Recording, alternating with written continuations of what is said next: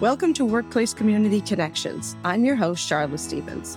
We are all part of different communities, families, friends, and professional groups. This podcast focuses on the communities of which we are a part in our professional lives, our workplaces, and our business communities. My guests will share their insights into strengthening workplaces, enhancing engagement and satisfaction, and building relationships to carry us all forward together. You will hear from human resource professionals and business and nonprofit leaders who strive every day to make our workplaces and our communities stronger, better, and more connected. So let's get started with today's guest. Good morning. This is Charlotte Stevens. Today I am welcoming a fabulous guest. Have you ever been left out of a conversation and then been asked to support new strategies and after decisions have already been made? Have you ever wished others understood how much value you could add to strategic conversation?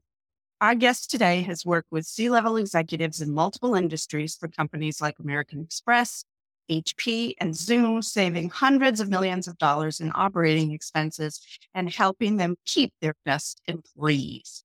She's here to talk about what CEOs would like from their, sorry, I'm going to start that over because I couldn't click. So she's here to talk to us about what CEOs wish HR leaders knew, and she'll share the keys to becoming a stronger strategic business partner. Please welcome the best-selling author of Every Day is Friday, the ACTT Blueprint for Leaders and Entrepreneurs, founder of Metaspire Consulting, and halfway decent singer-songwriter, Nina Segura. Hi, Nina. Welcome to the show. Sarila, I'm so happy that you're doing this, and I appreciate you inviting me on the journey with you. So tell us a little bit more about your business, and then we can launch into some of the questions that I know I have about how HR can be a stronger strategic business partner. Yeah, of course. Well, I started my career really young. I was raised by a single mom, so it was really important that I did what I could do to bring money into the family. And I was lucky enough to get an internship at American Express when I was like 17 years old and stayed with the company for 17 years, worked my way up from customer service to global reengineering and worldwide technologies. And so loved it, still love American Express, one of the best places to work. They have an amazing HR department, and that really set sort of the standard for any other company that I would work with. In 2005, my department was dismantled. We got a new CIO, and after identifying hundreds of millions of dollars worth of savings as a Six Sigma black belt, and like I'm sort of half certified coach and change leadership person, but then the other half is sort of quantitative. After being able to do that and having that opportunity, basically the CIO was like, yeah, that's great, but let's just get back to, we don't really need that process improvement stuff. So American Express handed me my company in 2005. I started Metaspire Consulting, and I just called all my friends and I said, what if we could form the perfect company? What would that be like? And we just brainstormed and helped each other, and word got out. And we got calls from Deb Walden at the time, who was executive vice president, moved over to JP Morgan Chase, and we did customer experience work for her, specifically around how could the customer experience improve and frontline employees feel more empowered. And then we went to Hewlett Packard, worldwide marketing, indirect sales, and streamlined marketing and sales, and sort of architected that and worked with their Six Sigma Black Belt community to support how they could lead successful change and how they could really make it stick. And then from there, working with more mid-market accounts, and I can go into a story of a really beautiful experience where a COO essentially wanted a strategic partner. She was willing to pay for that. Like she had a person in an HR role that the company was growing and the HR leader wasn't growing with the company. And so she wanted to give her a chance. And so basically the outcome that she paid me for was to have a strategic partner. And no matter who that was, if that was a new HR person or that was the existing one, whatever it was, the contract was for a year. And I basically just supported her with the infrastructure that it would take for HR to be a strategic partner from a process perspective. So the work that I do is looking at how does the work flow? What does the strategic planning work look like? But then also, how do you cultivate a winning culture and how do you architect that? So as I was doing the strategic planning for her, and we hired a coach to under my brand Metaspire Consulting to support her, the current leader, that she just wasn't able to make it. And so we worked with The HR leader. The HR separate leader. coach to the HR leader. Yeah. And then the HR leader. So as we were describing what are the measures of success as it relates to acquiring new talent, we really looked at the acumen that would be necessary for a strategic partner, HR partner. And so how might an HR department really get built from the ground up in that organization? They really just started understanding that how important it was to have a representative that's going to be looking over cultivating a winning culture, right? Which includes acquiring new talent, which includes employee development, which includes mitigating employee relation matters, right? There's lots of stuff that it includes and retaining high performers. And so as we were sort of building out what the department might look like and how that might overlap with the way that the C-level executive team was working with the strategic planning, right? The hands-offs and linkages. We were looking at what leadership qualities were necessary in an HR partner.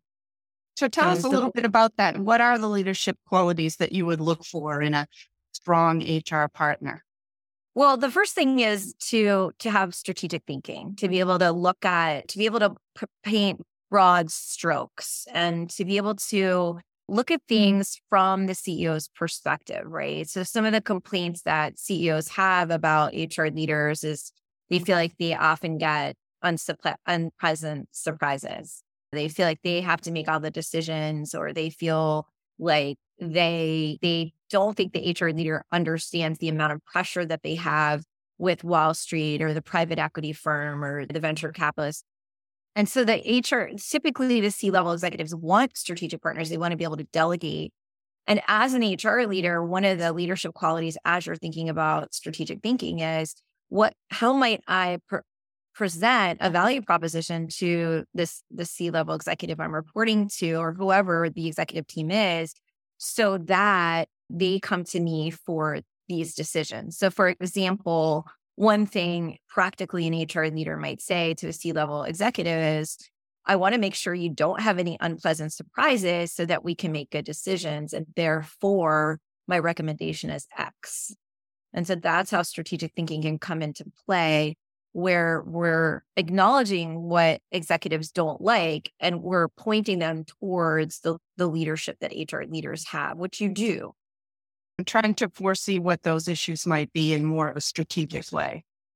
Right. So the truth is, a lot of people think that CEOs look at HR leaders as minions, right? Or employees as minions. And the truth is that the CEO, the best CEOs know that they are responsible for clearly communicating the vision and the outcomes, and that the organization really is full of influencers. And the CEO will fail, or whoever the operator, however, it could be a COO, right? CFO, whatever it is.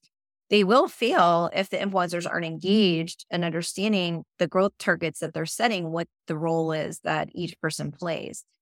So the best strategic partner for HR is someone who owns the employee life cycle, right? Like, so from attraction to recruitment, the onboarding, the retention, the development, right? The separation, all of that, but also can see, okay, I understand that we're looking at whatever these financial results are. I'm going to look at bazillion measures of success, but, and I understand that these, whatever the growth targets are, typically financial, this is my recommendation, right? As we can lead through these different parts of the employee life cycle.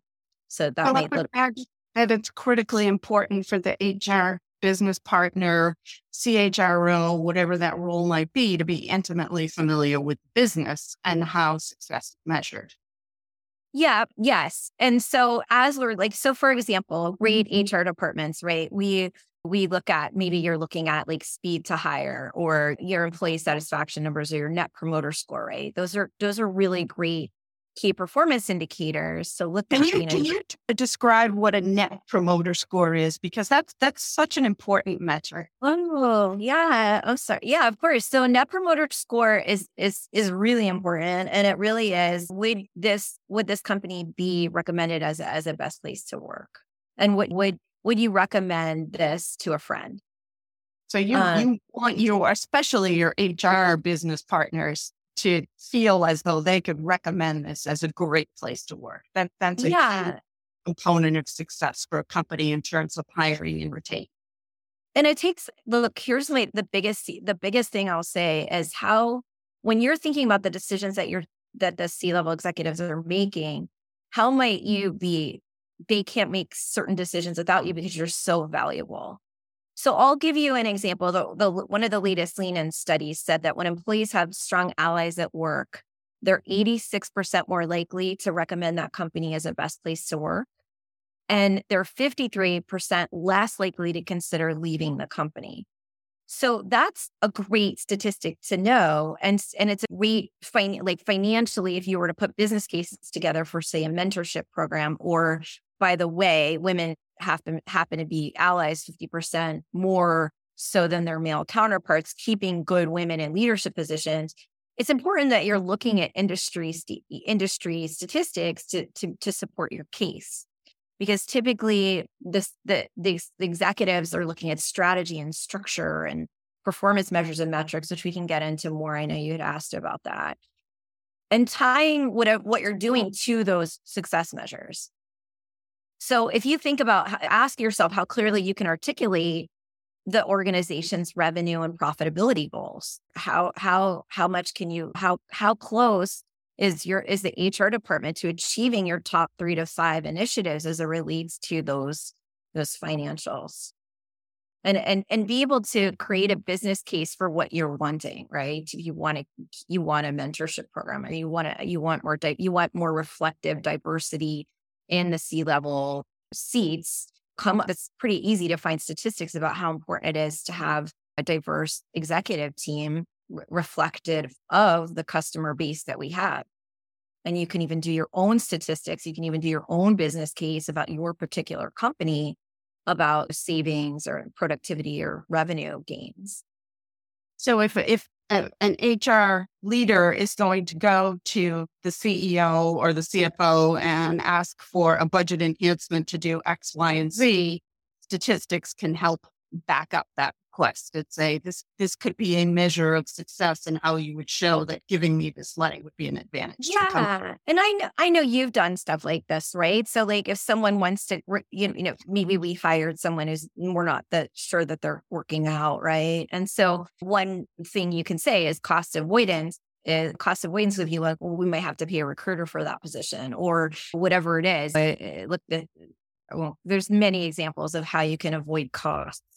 And so the cost is this. And so maybe we hire, instead of paying a recruiter, we hire a coach at less of money to try to retain that talent. Or maybe we do let that person go and we do lessons learned on how do we say yes in the first place. Right. And how do we make decisions around a different type of candidate in the future instead of following the same path that we did before.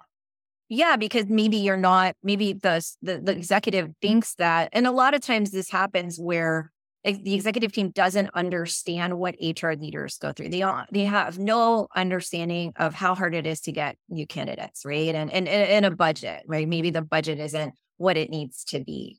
And so being able to say, look, if we would have hired at the industry rate to begin with, we wouldn't have maybe made this hire. You can't have, a quality candidate at this rate. And so it's worth a rate of a salary. The salary, sorry, yes. Yeah. So okay.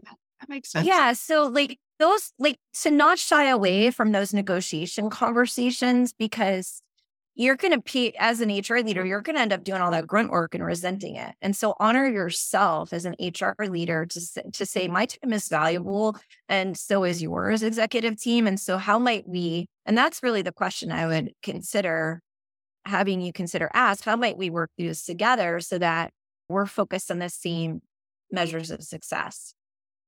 So one thing I often hear HR leaders talk about is even if they are the highest level HR professional in their company, they're the CHRO, whether they have that title or not, they're the top person. And they'll often say, I don't have a seat at the table. I am basically given instructions to carry forward on X, Y, and Z.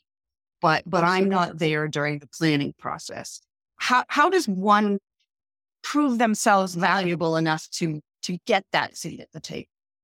That's a really good question. I'm going to go back to the other company I was talking about. I was a mid-market company in terms of financially, they were like less than $1 billion, I would say, in sales. And so, what the HR leader came, we have a 3-day women's leadership retreat, and it's a breakthrough retreat. And one of the HR leaders, typically I bring HR leaders and CEOs together because I think that that's like the holy matrimony of business, right? You've got the structure and the strategy and the quantity, and the CEO kind of thinks that way. At the same retreat. And the same retreat. And then you have the HR leaders who are like, it's all about relationships and heart and cultivating a winning culture, right? And all of that, which we need, right? I mean, think about it. It's beautiful to have that together. So in any case, Stacy came as an HR leader. She wanted a seat at the strategic table.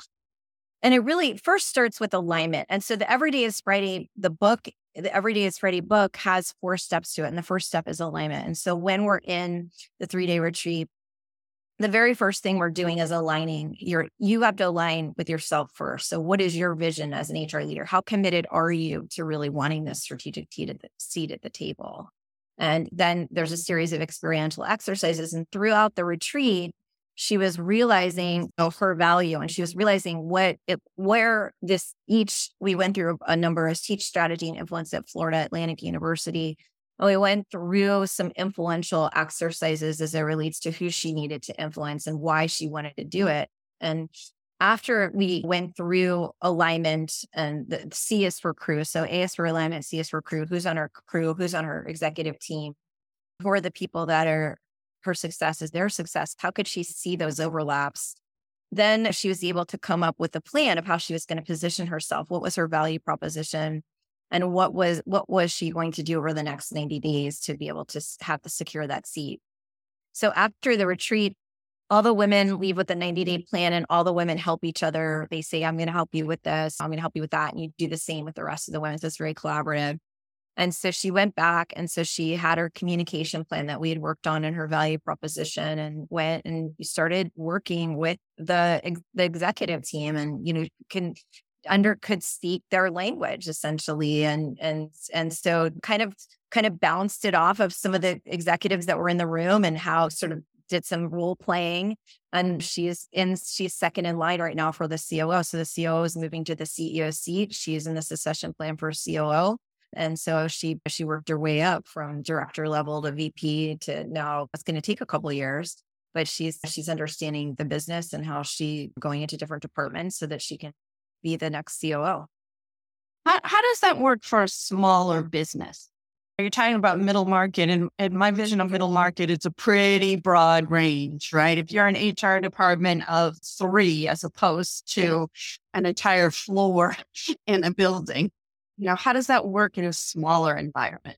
Well, I think the functions are the same, right? You're just doing more work. Because, right? Like every bigger team to help you accomplish the task, but they're the same task. Yeah, exactly. You just don't have the luxury of resources, right? So you still, like you said, so if I understand your question, how do I oversee, right, the performance appraisals? And then, oh, by the way, how do I learn how operations measures itself, right? Or what have you. And how do I get into that strategic role where I am that business partner with the CEO, the CFO, COO, whatever leadership roles there are in that company, as opposed to, as you put it, a minion?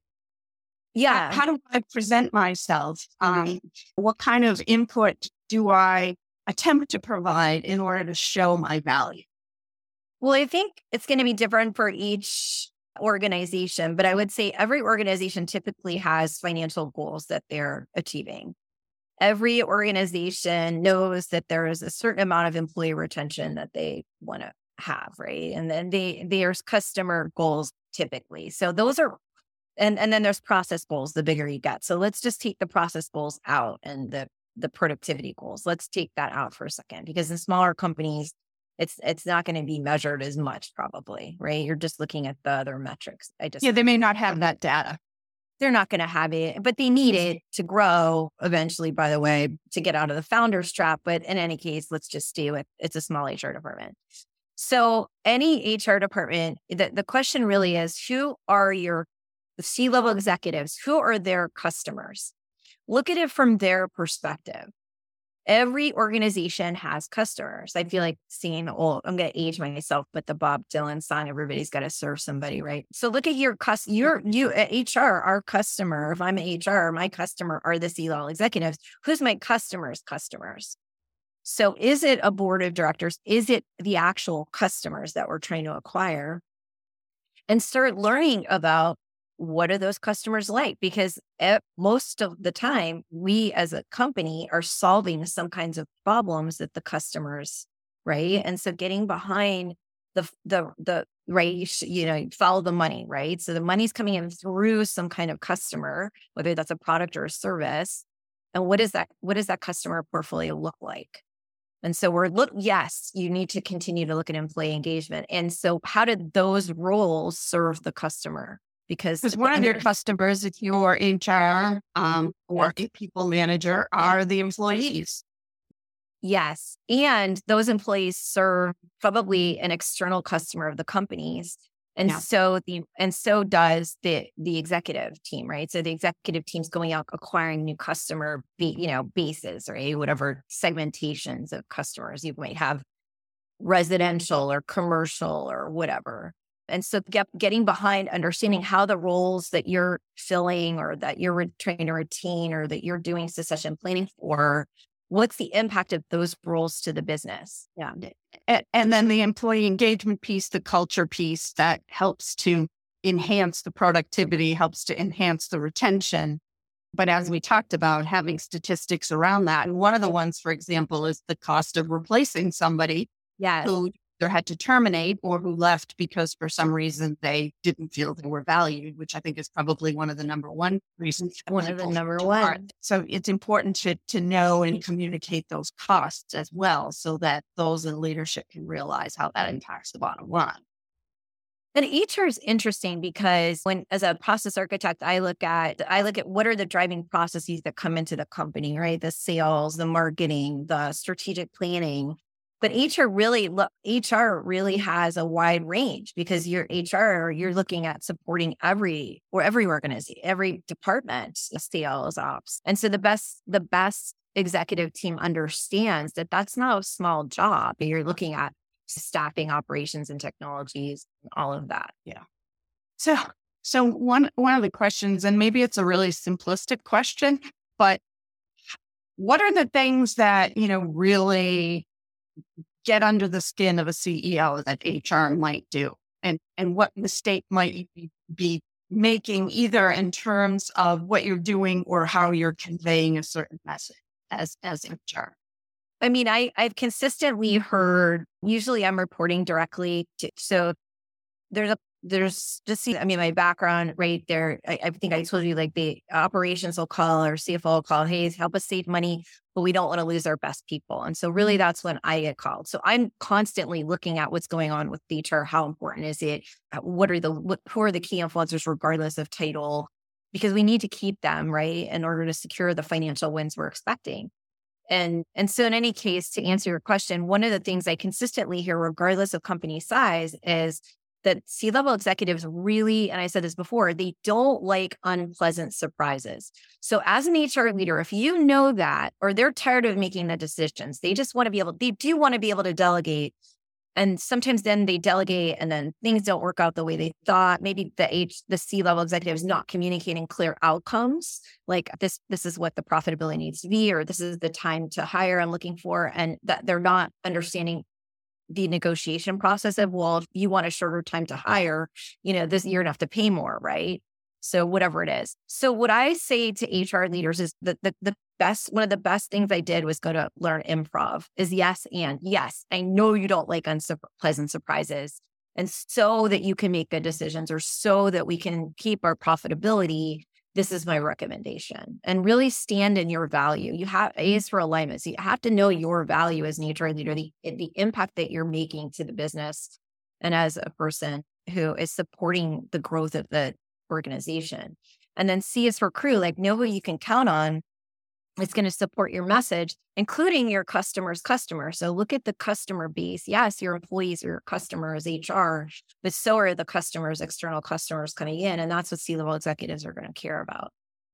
And I have to think that way in order to be a successful HR executive. I think you do. And the last T, I'll go through the T. There's 2 T's in the ACT blueprint. T is for transformation. And I do think that it's the job of HR to create time and space for transformation to occur. It's your job, and it's own that, because it's not likely going to be on a C-level executive's mind. It's your job to say, we're pausing and we're going to do a virtual team builder. We're pausing and we're going to do lessons learned. We're pausing and just having water cooler talk, or we're creating space so that the vision that you have, executive team, we can test it out and see how it's going, and sort of roll that up in themes so you know that how your influencers here are doing, because everyone essentially, most people need to get on board to reach that tipping point. And the last T is for transition plan. And that's when I talked about, listen, understand the costs and benefits and the success measures, and you having a 90-day plan, putting together a 90-day plan of what are some of the things that we're doing as an HR department that kind of rolls up under financial, or measures and metrics that matter. So review the ACTT again so that we have that in mind. Yes. A is for alignment. So how aligned are you with the value you provide, and what is your value proposition? We talked a little bit of an example might be something a C-level executive doesn't like unpleasant surprises. I want to make sure you don't have any unpleasant surprises, so that you can make good decisions and then own your value, right? So and by the way, if it's okay, Charlotte, I'm going to put in the chat, maybe you can put in the show notes, that I usually charge for this assessment, but you people are welcome to take it. And this will go through the ACT blueprint, and sort of they can figure out where they are and what they might need to work on. Oh, that's great. Yeah. And so A is for alignment. So how aligned are you, and really owning your value and the value proposition, that you're communicating that in a way that's confident. And then C is for crew, and crew are the people around you, right? Think about your employee life cycle that you own as an HR leader, but also your executive team are your customers. And yeah, I know it's a lot, but so are their customers. So any external clients, or think about your relationship to that. And really being secure that the people that we work with are influencers. They're not just numbers on a board, right? They're not just an expense line. These are people that are going to help us secure our financial wins. And if you're convinced of that, you'll convince others. And the first T is for transformation. So in the assessment, put the link, you get the link, I guess, in the show notes. There's a number of employee engagement strategy is part of the transformation. We can't force transformation to happen, but transformation is all about creating space to think about what's the life cycles of things. What's the customer life cycle? What's the organization life cycle? And looking at where are we? And that's going to support you with the strategic thinking, Charlotte, that you asked earlier. Like what from a leadership perspective do we need to do? One of the things is strategic thinking. And then the last T is for transition. And then you put the plan together. A lot of people put the plan together first, but I always say the how comes last. And so the transition, what is your transition plan? The last T is for transition is, okay, what are some of the initiatives I need to put together? What is the business case I need to put together? What are the measures and metrics I need to put together? But I know a lot of people have different opinions, but I think that comes after the alignment, crew, and transformation. And all of that's in the assessment. And I'm happy to have a conversation with any of your listeners about that. I appreciate that. And the assessment is to be taken by individuals in order to assess where they are in their role. Yeah. And we have another assessment that's like a team assessment and organizational assessment. This is just for you. That's not what this is. Yeah. Right. This is just for you. So the ACTT is part of what the individual needs to have in mind when they are creating their own business plan for moving forward within their organization. Yeah. And I think that's why I do suggest that why I do put, and I know you're coming, and Shirley, maybe you're coming to speak about the gift of accountability at one of the master classes I do.